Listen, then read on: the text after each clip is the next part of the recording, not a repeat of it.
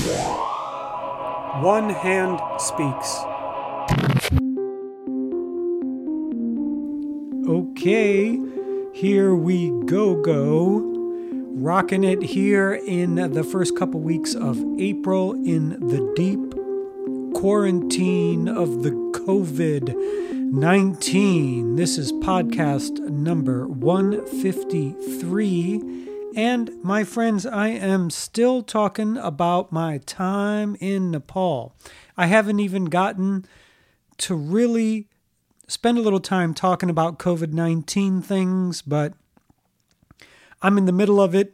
Today is actually April 14th. I'm in Boise, Idaho. We're in the deep quarantine mix, trying to get whatever it is done that we can do. I'm working from home. That's the deal. And this podcast is basically the tail end of my Nepalese experience. I did spend 2 weeks in Nepal, the first 2 weeks of March. And I actually need to podcast about this. I mentioned it before. But I left on February 29th, and COVID-19 was just getting ready to take off.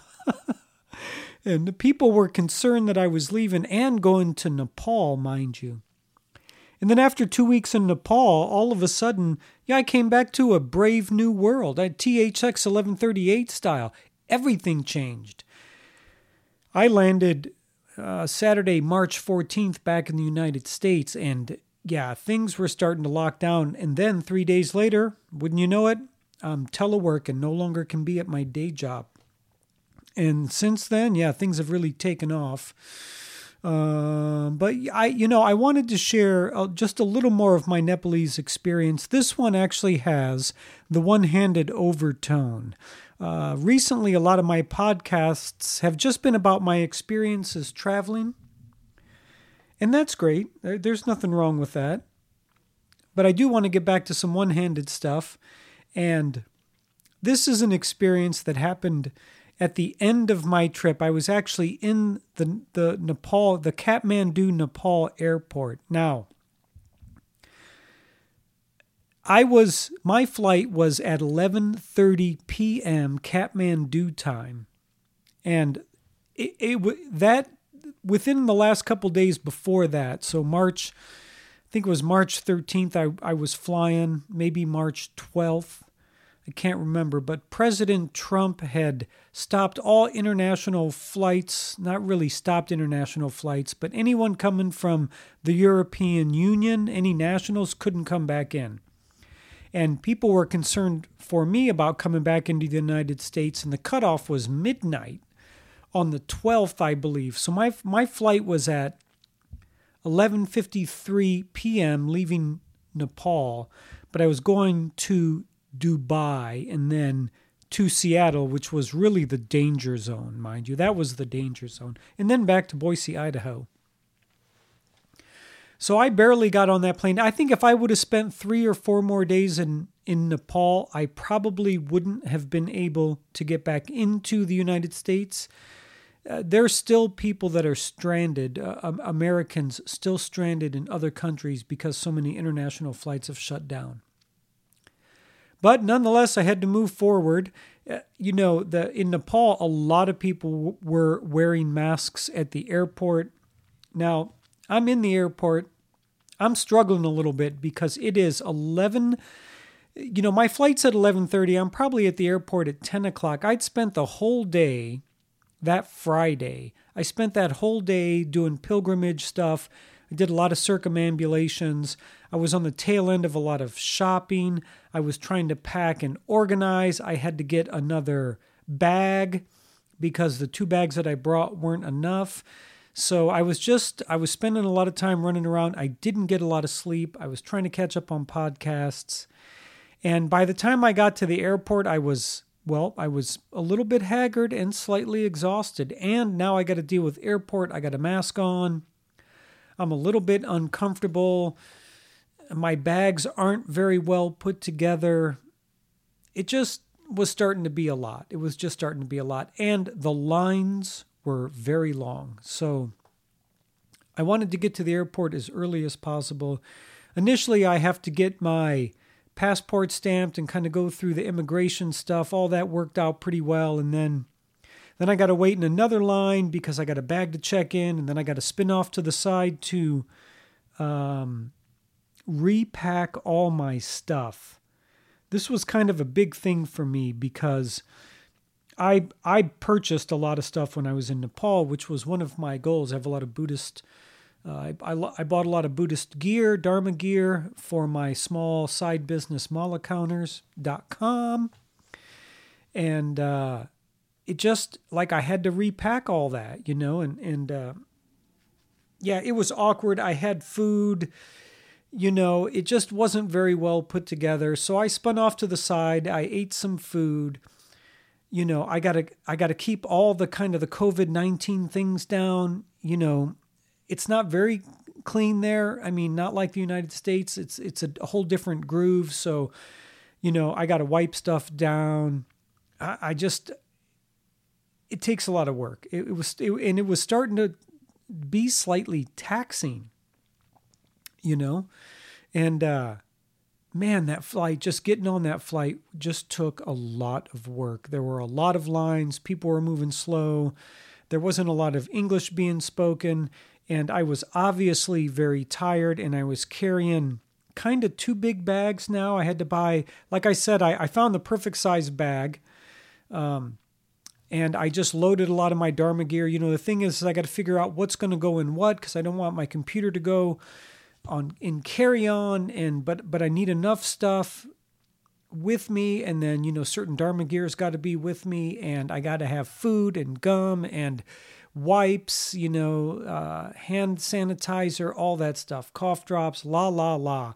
And, you know, I wasn't taken off as well as possible. So finally I get through the first round of security and immigration, and now I'm walking up towards the second security checkpoint where they're going to put my bags through the scanners. And, you know, I'm getting in line, and I'm awkwardly carrying these 2 bags, and I got some food. That was the thing. I got food. So I'm trying to carry, you know, my Osprey Porter bag, my Porter 30 or 45. It's the carry-on bag. And then this other Dharma bag, which are pretty heavy, in my short side. So they're just lapped over my arm. And then I'm carrying food in my other hand.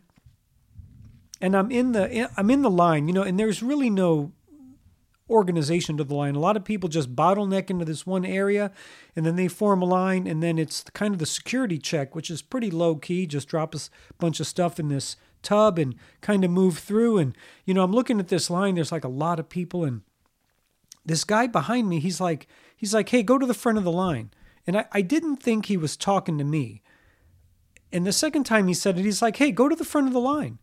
And I was like, I didn't really think about it. And then I could tell, I could feel him get a little closer to me, and I felt the sound directed towards me. He's like, hey, you should go to the front of the line, you with the one hand.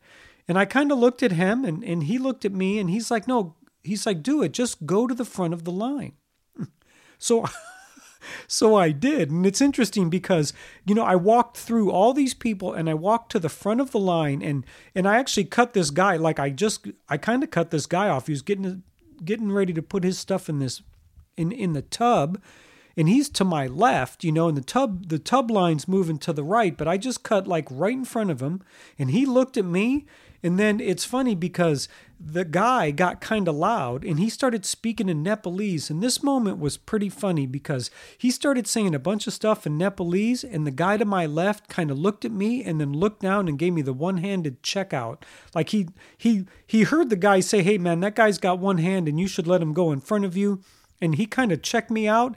And the next thing you know, this other Nepalese guy that I just cut off grabbed my bags and put him in his place and moved me through. And then I moved over to the next station where the security guard's at. You know, and they open up all your stuff and they rip through all that stuff. And this guy behind me, the guy that's been helping me the whole time, again, he came forward and said something in Nepalese to the police officer. He's like, he just spewed out like four to six sentences or something. And then the security guard, he I was kind of waiting for it this time. I kind of put my arms out a little bit like, yeah, this is me. He looks at me, he gives me the one-handed checkout, which basically means he looks me in the eye, and then he just looks down at my one hand, or the arm that doesn't have the hand, and then he looks at me again, and he just grabbed my bags, and he totally skirted security. Like, he just talked to the guy and he didn't really skirt security, but he just bypassed everything, put my bags right in front of the scanner, pushed everything through, told me to walk through the other x-ray machine, and just instantly moved me through all this stuff.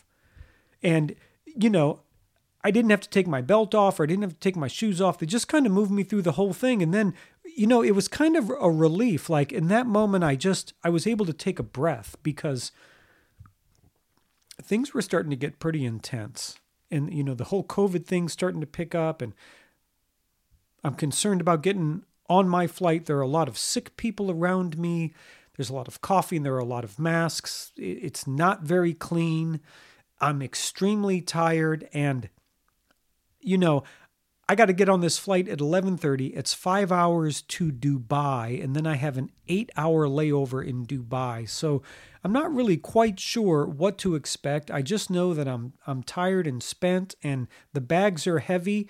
And I need to get it together. And I had to reorganize my bags to kind of get them through security.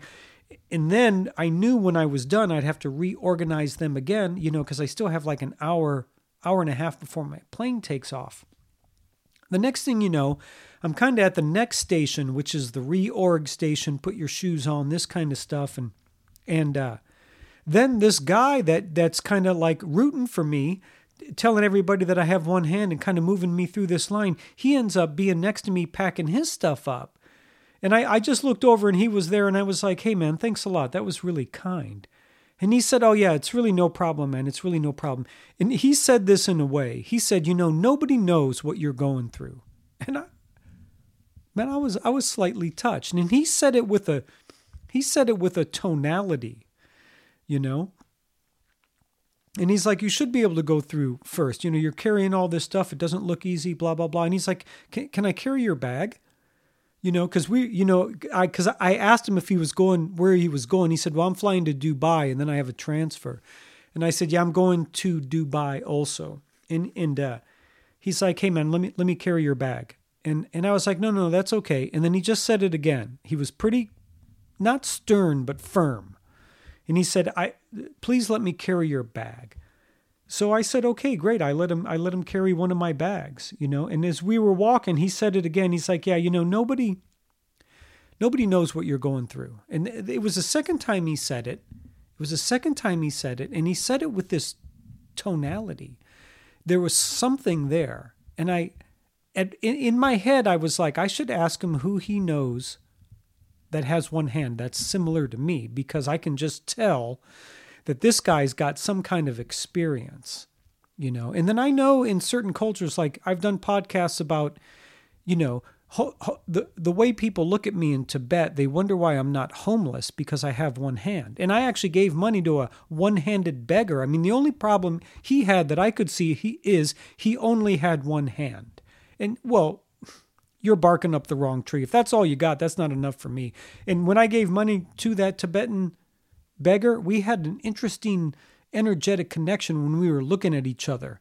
And I did a podcast about this because he was looking at me probably thinking I could probably do more. And I was looking at him thinking, yeah, bruh, you could probably do a little more because I'm doing what I'm doing. But different cultures have different avenues of possibility and potential. And, there's just maybe for a one-handed guy in Tibet, there's just not as many avenues as there are in the United States. So anyways, let me get back to this guy. We're going through the airport in Nepal, and he's carrying my bag, telling me how, nobody knows what you're going through. And I was like, hey, who do you know that's like me? And he kind of paused for a moment, and he said, my father. And I just saw him over his lifetime have a very hard time in Nepal dealing with people and things. And he's like, nobody knows what you're going through, man. And I felt him. I felt it. Like he had genuine concern and a little bit of hurt. Like he was trying to make up for a little bit of stuff that his father was dealing with. And I thought, I thought that was really genuine and really kind and sincere and real and honest and everything. And it was just really, he took me all the way to my seat and sat me down and then asked me if there was anything else that I needed. And I said, no, my friend, I am content and I am satisfied. You helped me out a lot in more ways than I could ever ask. I mean, he went out of his way. He made sure that everybody that I encountered, every step through the security process, he made sure that people knew I didn't have two hands and that I should move through. Now, if you've been following my podcast, you know it's rare that I actually play the disability card. Sometimes I do. Airports are one of them. I've had great experiences in airports. I've had people really help me out in airports. And in some states, like when I lived in Washington State, I had a disability transit pass. I rode the buses for free. I got discounts on ferries. I mean, it was a slamming deal in Seattle. And it's rare that I play the disability card, but in airports I do because that's a thing. And that guy took the initiative. He led me by my hand. Yeah, I got to hand it to that guy. Sorry. I'm just trying to get them all out. I'm trying to get it all out. It was such a great experience for me. On the tail end of my whole Nepalese experience. And, I was haggard and tired and I got to carry these bags and, it's a lot. My arms hurt, I mean, this is starting to become a thing at my age at 51, just doing international travel and carrying these bags. I'm still trying to figure out the best ways to do it. And, I'm scheduled to do a blog. I want to start vlogging initially about my travels to Nepal and how I packed for Nepal and then just work my way backwards through all my international traveling experiences. But I got to tell you, my friends, that really just kind of gave me the energy and the sensibility to move forward, leaving Nepal and getting through the airport. And yeah, it was very difficult to get back to the United States. I think I did a podcast about that. Not 100% sure, but that guy really made a difference. And you know what? He was the icing on the cake, the cherry on top, I mean, that was like the standing ovation, the one-hand clapping guy at the end of my trip. That is just what I needed to help me get out of Nepal. That guy just gave me a helping hand right out of Nepal. And, it just made such a difference. I had such a beautiful time in Nepal. The people there are so, so kind, so nice. I had such a beautiful experience. I can't wait to go back. And with that, my friends, be well, stay safe, stay at home, and wash your hands. Hey, thanks for tuning in. This is Alejandro with One Hand Speaks.